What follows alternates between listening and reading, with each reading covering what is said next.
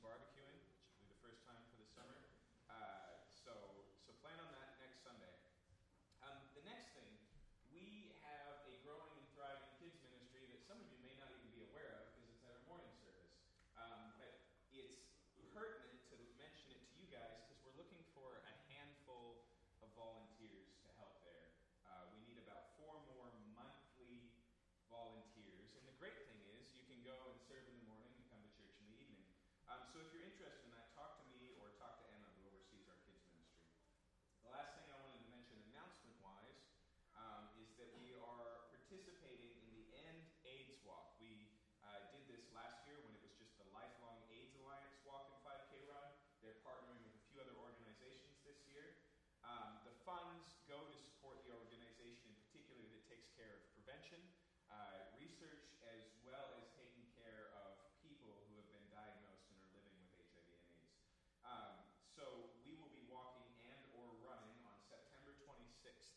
And if you use the time URL at the bottom of the page there, /Calvary Walk, it'll pull up our page. And you can make donations there, or you can sign up to walk and run and raise funds with us. And so I'd encourage you to check that out and get involved there.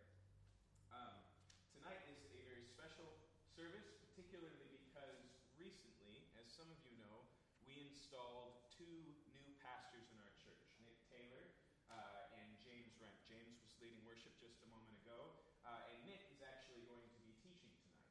And so our goal as a church is to be a church that is continuously looking for God to raise up and to train and to equip. And we could wait until we were a nice big church and there were lots of opportunities to teach, but frankly, we don't want to wait. We have a great heart to see our church grow and the churches in the area grow, both in size and in number and in depth as well. And so this is part of that. This is a family expression, a commitment to one another to see everything that God has for us. And so without anything else being said, let's just welcome up Nick and be prepared for the word.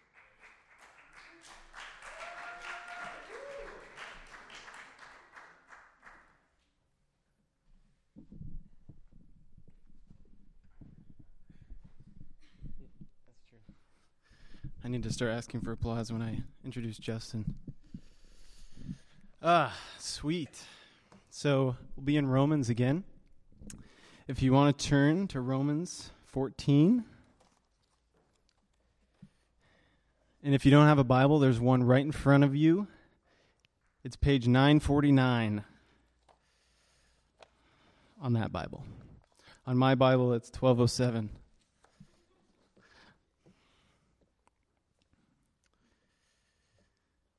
So, before we jump into Romans, I just want to reflect on a couple things Jesus said right before he was arrested, and in doing so, catch his heart for the unity and the love that he wanted in his church as he was leaving earth.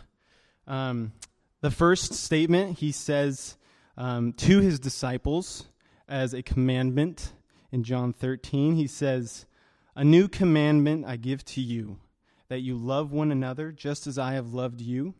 You also are to love one another. By this all people will know that you are my disciples, if you have love for one another." And then a couple chapters later, he's praying. So this is between him and God.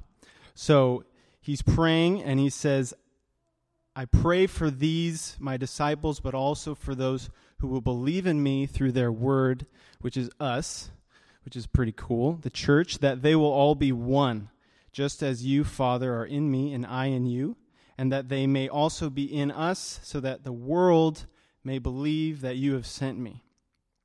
And I wanted to just start with that because this isn't some niche thing that Paul is dealing with.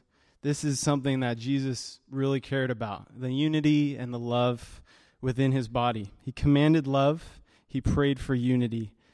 And it's through this love and this unity that he said the world will understand that we are God's people, that for the love that we have for each other. within the church. So, with that thought about, let's look at Romans 14. I'm going to read a few verses, starting in verse 13, and then we'll pray. Therefore, let us not pass judgment on one another any longer, but rather decide never to put a stumbling block or hindrance in the way of a brother. I know and am persuaded in the Lord Jesus that nothing is unclean in itself, but it is unclean for anyone who thinks it is unclean. For if your brother is grieved by what you eat, you are no longer walking in love. By what you eat, do not destroy the one for whom Christ died. So do not let what you regard as good be spoken of as evil. For the kingdom of God is not a matter of eating and drinking, but of righteousness and peace and joy in the Holy Spirit. Whoever thus serves Christ is acceptable to God and approved by men. So then, let us pursue what makes for peace and for mutual upbuilding. Let's pray. Lord, we just come before you and your word as students, and we desire to listen to what you have to say. And I pray that you would speak through your word and through me to everyone here, Lord, that you'd give us ears to hear and hearts to receive and even changed lives as a result of your word. In Jesus' name, amen.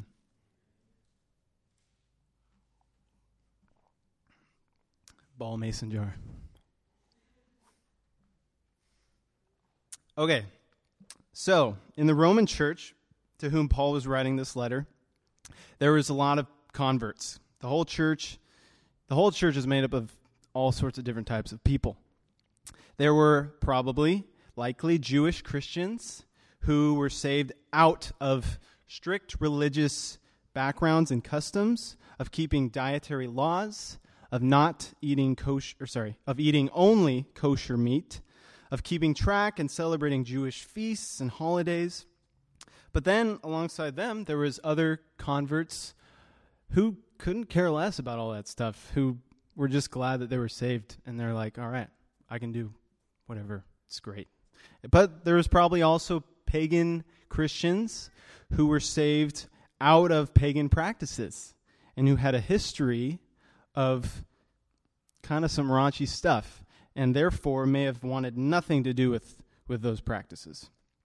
So Paul here, and we're right in the middle of his argument, where he's trying to get these two sets of believers to coexist amicably, with the end goal, as we see in verse 19, of mutual building each other up, but even more so, we'll see next week, with the end goal in chapter 15, verses 5 and 6, to glorify God together in unity. So he offers some advice to both sides. So he starts out with therefore, and junior high, I learned to ask the question. Come on. What's it there for? Yes. So whenever we come across that, we have to make sure and know what he was talking about. So he says, therefore. What was he just talking about? We talked about it last week. And if we go back to verse 1, let's find out what he has said so far. So briefly, he has said in verse 1, welcome one another, welcome the weak person in faith among you, but not to quarrel over opinions. So that's what we're talking about. We're talking about opinions or doubtful things or things that two Christians with a equal desire to live biblically can come to different conclusions based on their history or based on who knows what. But they're not part of the gospel. They're not part of a creed. These are things that are, quote, non-essential. And John Stott, he's a theologian, and he said of these things, quote, we must not elevate non-essentials, especially issues of custom and ceremony, to the level of the essential, and make them tests of orthodoxy and conditions of fellowship. I think that phrase, conditions of fellowship, is a key there. That we are to welcome each other into fellowship in Christ and not base it on opinions or quarreling over opinions. So what else has he been saying? He's been differentiating between the weak and the strong. In verse 2, he says, one person believes he may eat anything, while the weak person eats only vegetables. And I'm glad my father-in-law isn't here because he would have been offended. No, he's a vegetarian. And then verse 5, one person esteems one day as better than another, while another esteems all days alike. So he's talking about weak and the strong. And this guy, John Stott, says that in every church there are weak believers and there are strong believers. The strong understand spiritual truth and practice it without qualms in themselves or their conscience, but the weak have not yet grown into that level of maturity and liberty. And I just want to touch on this because there's a couple different ways of thinking about this. So here we have weak in faith, strong in faith. And Paul gives us a couple other ways of thinking about it in the book of Corinthians. He's writing to the Corinthian church answering a question that they had, which was, what do we do with meat that's offered to idols? Like, are we not supposed to eat it? Can we eat it? What about these people who say it's terrible to eat and these people who say that's fine? And Paul simply says, idols have no real existence. There's no God but one. Therefore, you can eat it. However, he says, not all possess this knowledge, but some eat food as really offered to an idol, and their conscience, being weak, is defiled. So, in this differentiation between weak and strong, we can also think of it as the weak having a lack of knowledge about what they can eat and freedom. They have a lack of knowledge that goes against sort of their freedom in Christ. And then we can also think of it as a weak conscience in general.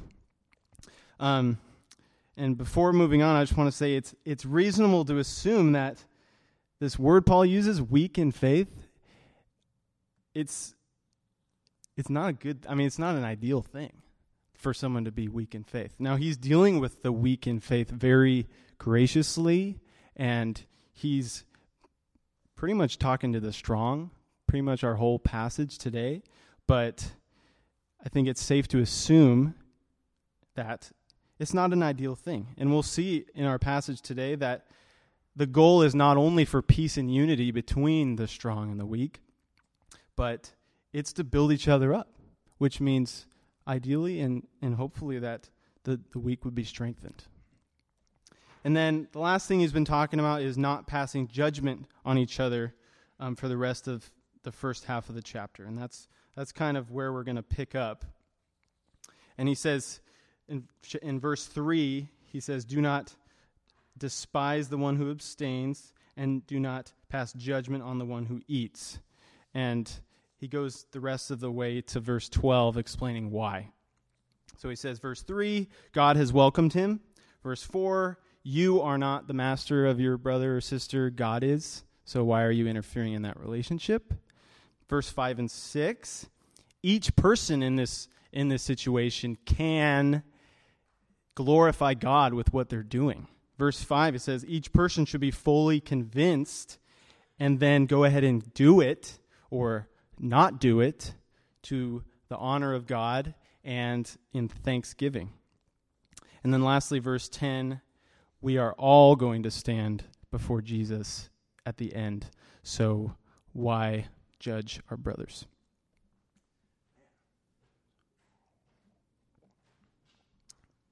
So we'll pick up in verse 13. Let us not pass judgment on one another any longer, but rather decide never to put a stumbling block or hindrance in the way of a brother. So Paul is moving above and beyond here. It's like Justin said last week. He started off in verse 1 through 12 kind of with the regular, obvious, common sense rules of the household, like attitudes. But he's moving into the grace rules, which are actions. And I feel like if we just read verses 1 through 12, we could be like, okay, you're strong, you can do it, I'm not supposed to pass judgment on you. You're weak, you can't, I'm not supposed to despise you, so let's just go our separate ways. And our attitudes will be good, because we're not even together, we're just going our separate ways. But no, he goes into how the strong can treat the weak in love, and how each party can love each other. So he opens here and he says, let us. So he's talking to both parties here. He's saying, weak and the strong, let us not pass judgment on each other any longer. But then he says, decide never to put a stumbling block. So he seems to move forward in putting the onus of responsibility in these situations on the strong. He says, since you're a family, your brothers, your sisters, since you are siblings in Christ, we're not going to get away from each other anytime soon. Just like our immediate family, from the age of 0 to 18, you can't get away from them. The correlation is a good one, that in the family of God, we're together. We're in this. And we're not going to get away from each other, which is great. But it can be hard. But since you're siblings, you're not to just tolerate each other in attitude. You are to decide to love each other by not putting a stumbling block or obstacle in their way. And this word decide, I thought it really cool and interesting that it's the same word for judge. So he's basically saying, don't judge each other, judge this about yourself. Are you putting anything in your brother's way? Are you putting a stumbling block or a hindrance? And that word stumbling block, actually both of those words, stumbling block and hindrance, are the same words Paul quotes from Isaiah about Jesus, which is just this funny correlation. But he quotes in chapter 9, behold, I lay in Zion a stone of stumbling and a rock of offense, and whoever believes in him will not be put to shame. So without getting into specific areas of how we can stumble each other yet, I just want to kind of consider this idea that Jesus is supposed to be the interruption. He is supposed to be the thing that people come to and go, oh, didn't know that was there. What should I do? He's supposed to be the great interruption, commercial break in our regularly scheduled program. If people are walking, doing their thing, he's the one that we want to interrupt their life. Not us, not what we do. So as siblings in Christ, we want to help our brothers and sisters toward Christ, not hinder them on their way to Christ. So he goes forward and he gets personal with where he stands. He says in verse 14, I know and am persuaded in the Lord Jesus that nothing is unclean in itself, but it is unclean for anyone who thinks it is unclean. So he places himself with the strong here. He's in their camp. He says, I know. My conscience, totally clear. I can do all this stuff. And then he says, he even goes further. He's not just, saying, this is my opinion that everything's good. But he's like, I'm persuaded that in Christ, everything's fine. Nothing is unclean. So he puts his own opinion, and then he says, well, the facts are also on my side. And this word unclean, we should mention, because he's not talking about sin. He's talking about, this word means it's common. It's the word for common, and it's the same word God says when he tells Peter in a vision, what I have made clean, do not call common. And he's got this tray of unclean and clean animals, then God's like, yeah, kill it, have a snack. And Peter's like, no, I've never done that. Nothing unclean has entered my body. And God's like, don't call unclean what I call clean. And that's the same word. So Paul here is convinced and says that through Christ and what he has done, we now have the freedom to worship him without ritual. And there's nothing that precludes us from worshiping and honoring Jesus, provided we are able to do them, like he says in verse 6, in honor of the Lord, giving thanks to God. So this here, before we get to the but, is what can be called the principle of faith, or the principle of freedom. That in Christ, you're free. You're no longer bound by any law or ritual or custom that you must keep in order to feel close to God. There's nothing, that comes between you and Jesus. But we do get to this but, and it's kind of it's the conflict in this whole story. It's the conflict, and then we'll get to the climax and resolution and drama class. He says, but it is unclean for anyone who thinks it is unclean. So he's like, this is where it gets a little messy. This is where it's not a one hit, one shot. This is the way to go. There is this tension that can happen. He's basically saying another Christian's conscience matters. It should matter to you.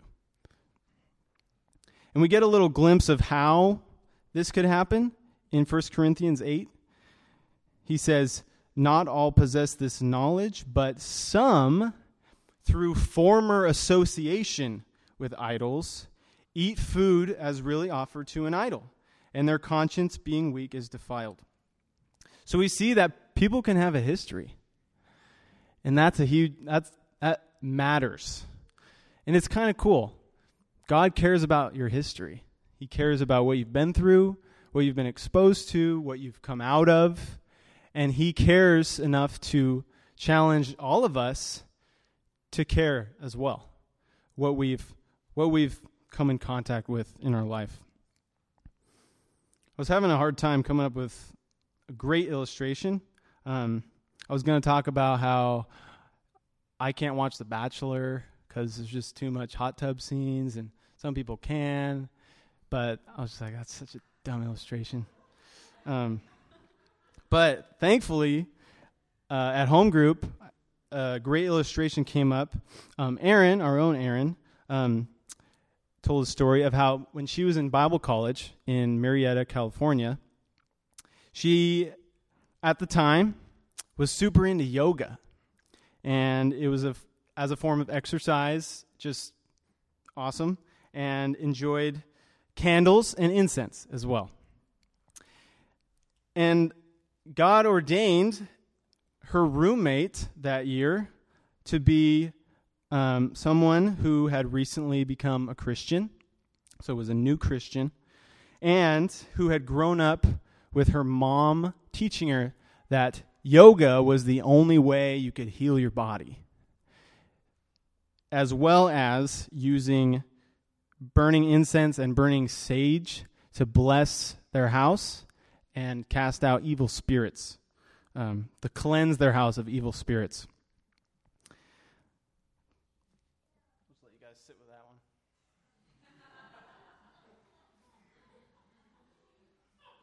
one. That's like a real life version of this but. Because Erin's just doing yoga. It's fun. It's fine. But she's faced with this situation. And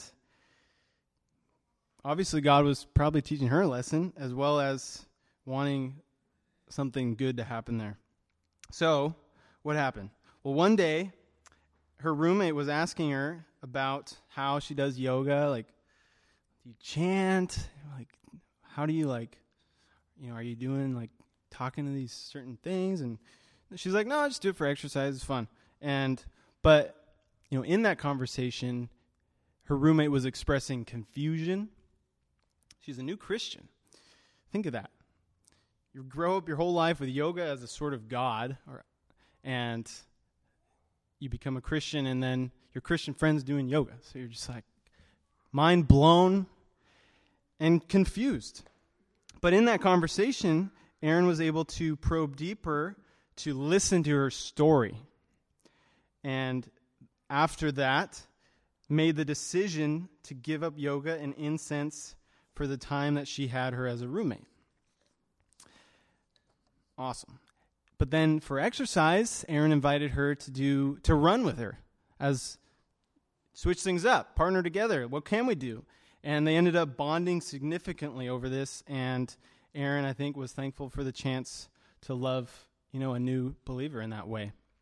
I was like, whoa, that's gold. So how do we, as Christians, reconcile the fact that there are things that we can do, but those very same things may be things that other Christians aren't able to do, or even observe you doing in good conscience? So this is where the principle of faith that we just learned about is challenged. So if we move forward to verse 15, he says, "For if your brother is grieved by what you eat, you are no longer walking in love. By what you eat, do not destroy the one for whom Christ died." So this is where the principle of faith is trumped by the principle of love, or the law of love. Not only does your conscience need to interrupt what you do, we should also be interrupted by the consciences of others. John Stott says about these two principles, he says, faith instructs our consciences. Love respects the consciences of others. Faith gives liberty. Love limits its exercise. So this conflict of consciences, conflicting crickets, is an opportunity for a partnership. We just learned that Paul is in the camp of the strong. And, he is persuaded that nothing is unclean. But the cool thing is he illustrates this concept of the law of love, trumping the principle of faith in his ministry. Because the chapter after he talked to the Corinthians about these things, in chapter 9 of 1 Corinthians, he says, "To the weak I became weak, that I might win the weak. I have become all things to all people, that by all means I might save some. I do it all for the sake of the gospel, that I may share with them in its blessings." So how do we know? How do we know when we can partner, when there's an opportunity for partnering with a weak or strong person in faith? Well, we have to get to know them. We have to listen and be humble enough to be open to it. And he kind of gets a little nitty-gritty here with what can happen when someone of strong in faith compromises someone weak in faith. He provides some perspective. He kind of throws down the Jesus card here, and it gets kind of intense. So what's going on in this seemingly small action of eating? And does it end with eating? So he says, if your brother is grieved by what you eat, he says, by what you eat, do not destroy the one for whom Christ died. We find in verse 21 that it doesn't stop with eating. Eating isn't some special thing here. He says in verse 21, "It is good not to eat meat or drink wine or do anything that causes your brother to stumble." So we find that everything is included here. So what's happening? What's happening in the bad realm before we get to the good realm? Well, he says, if your brother is grieved. Now, this word grieved, it also can be said to be in heaviness.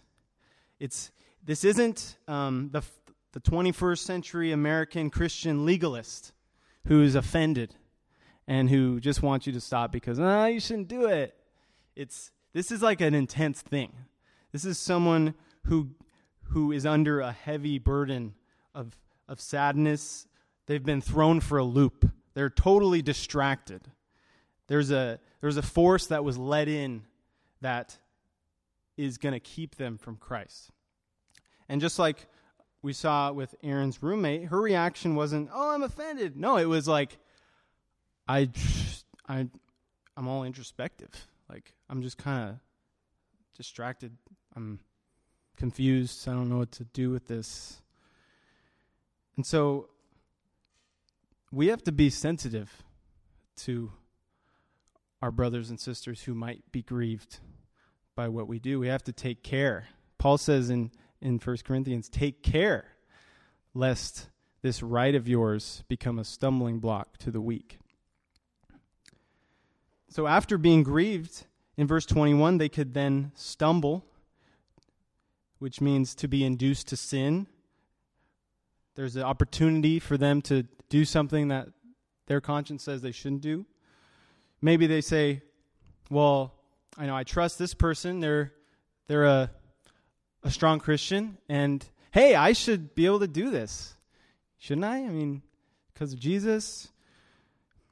But Paul answers that in verse 23. He says, but whoever has doubts is condemned if he eats, because the eating is not from faith.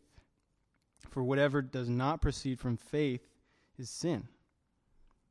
And this word doubts kind of has that similar tone. It's wavering. It's kind of being at variance within yourself. God doesn't want you to have to get all introspective on everything. He wants us to live in the Spirit. He wants us to be walking by faith in the Spirit and not having to bring our eyes and kind of take, as that guy who wrote the bitterness booklet, I can share you guys. Jim Wilson said, introspection it's like taking a flickering torch down into the dungeons of your heart and trying to figure out, did something go wrong here? No. God wants us to live in the light. He wants us to be free in Christ. And sometimes that means obeying our conscience. I mean, it always means obeying our conscience. But if you feel you shouldn't partake in something, you shouldn't force it. Keep in step with the Spirit and abstain.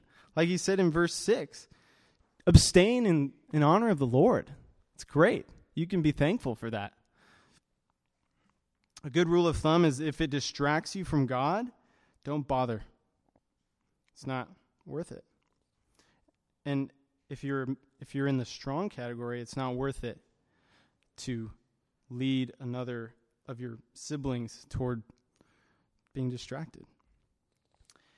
And he goes on in verse 15, do not destroy the one who... So first, they're grieved. They could be stumbled to sin. And if they keep enjoying maybe this freedom that they should have, they could end up doing some serious harm to themselves. So as a member of the strong in faith, we have some power. We have... we can do some damage. We can also do some good. But right here he's saying, do not destroy this person. Now he's not referring to eternal damnation because Jesus is clear in Matthew 10:28 that only God can carry that sort of power. But it seems to be more in opposition to building up. So we are taking an active role if we stumble our brothers and sisters in damaging this person's spiritual growth. In verse 20, he also says, don't destroy, which is interesting, but it's a different word. He says, do not for the sake of food destroy the work of God. But this word is a little more specific than this other word, and it's more along the lines of to tear down, to kind of throw down and dissolve kind of a building that was there. So we have the power both to damage someone's spiritual growth, as well as this bigger picture of the work of God that God has been building in this person and in the church. It's pretty intense. And who are we? Who is being destroyed here? He says, do not destroy the one for whom Christ died. And then the stomachs of the strong just went boom. Paul's like, is it worth it? He draws attention to Jesus' attitude towards all of us. Because Jesus gave up everything. He died for this person, for all of us. And like Paul says to the Philippian church in Philippians chapter 2, he says, have this mind among you, which was also in Christ Jesus, who, though he was in the form of God, did not count equality with God a thing to be held on to, but made himself nothing, taking the form of a servant, being born in the likeness of men, and being found in human form, he humbled himself by becoming obedient to the point of death, even death on a cross. So Paul's challenging us. He's saying, is our goal to be right, or is it to be like Jesus? Because Jesus gave up everything. So can you give up a small freedom for a time for the sake of your brother? And he moves on in verse 16. He says, so, do not let what you regard as good be spoken of as evil. So it seems like he kind of takes a break from his intensity, and he's like, hey, this is what you can do. This is what you should be doing with your freedoms. This is how you can protect them. And he moves on with this thought in verse 22, we can read. He says, the faith that you have, keep between yourself and God. Blessed is the one who has no reason to pass judgment on himself for what he approves. So he kind of takes a break and he says, hey, your freedom is good. It's a good thing. It's great. You should be thankful for it. You should enjoy it. But if you're using it nonchalantly, without care, despite their destructive consequences to a fellow believer, then they're rightly going to be spoken of as evil. Your freedom will be spoken of as evil. And he says, don't let it happen. Don't protect it from selfishness. Enjoy it in honor of the Lord, not in honor of yourself. And then verse 22, he seems to be getting at a sense in which God wants us, to be free to partake in what we feel free to partake in, but not at the expense of another person's faith. It's like he wants us to, on some occasions, if necessary, keep it to ourselves. So, he goes on in verse 17, widening this lens of perspective. He says, for the kingdom of God is not a matter of eating and drinking, but of righteousness and peace and joy in the Holy Spirit. Whoever thus serves Christ is acceptable to God and approved by men. This is kind of like Justin said last week. He said, because Jesus died, you can have a beer. But he didn't die so that you could have a beer. That'd be stupid. It's just not, the comparison isn't a good one. You can almost hear Paul laughing. He's like, eating and drinking compared to eternal joy and peace doesn't compute. Yeah, he's like, come on. These activities, although for many they're good, they're not the main event. They don't come close. The kingdom of God, he says, starts with being made righteous in Christ. And then it proceeds to bestow a peace found only in trusting Jesus. And finally, it fills the Christian to overflowing with a joy that is abundant. He says a similar thing in chapter 5, verses 1 and 2. He says, since we have been justified by faith, we have peace with God through our Lord Jesus Christ. Through him, we have also obtained access by faith into this grace in which we stand, and we rejoice in the hope of the glory of God.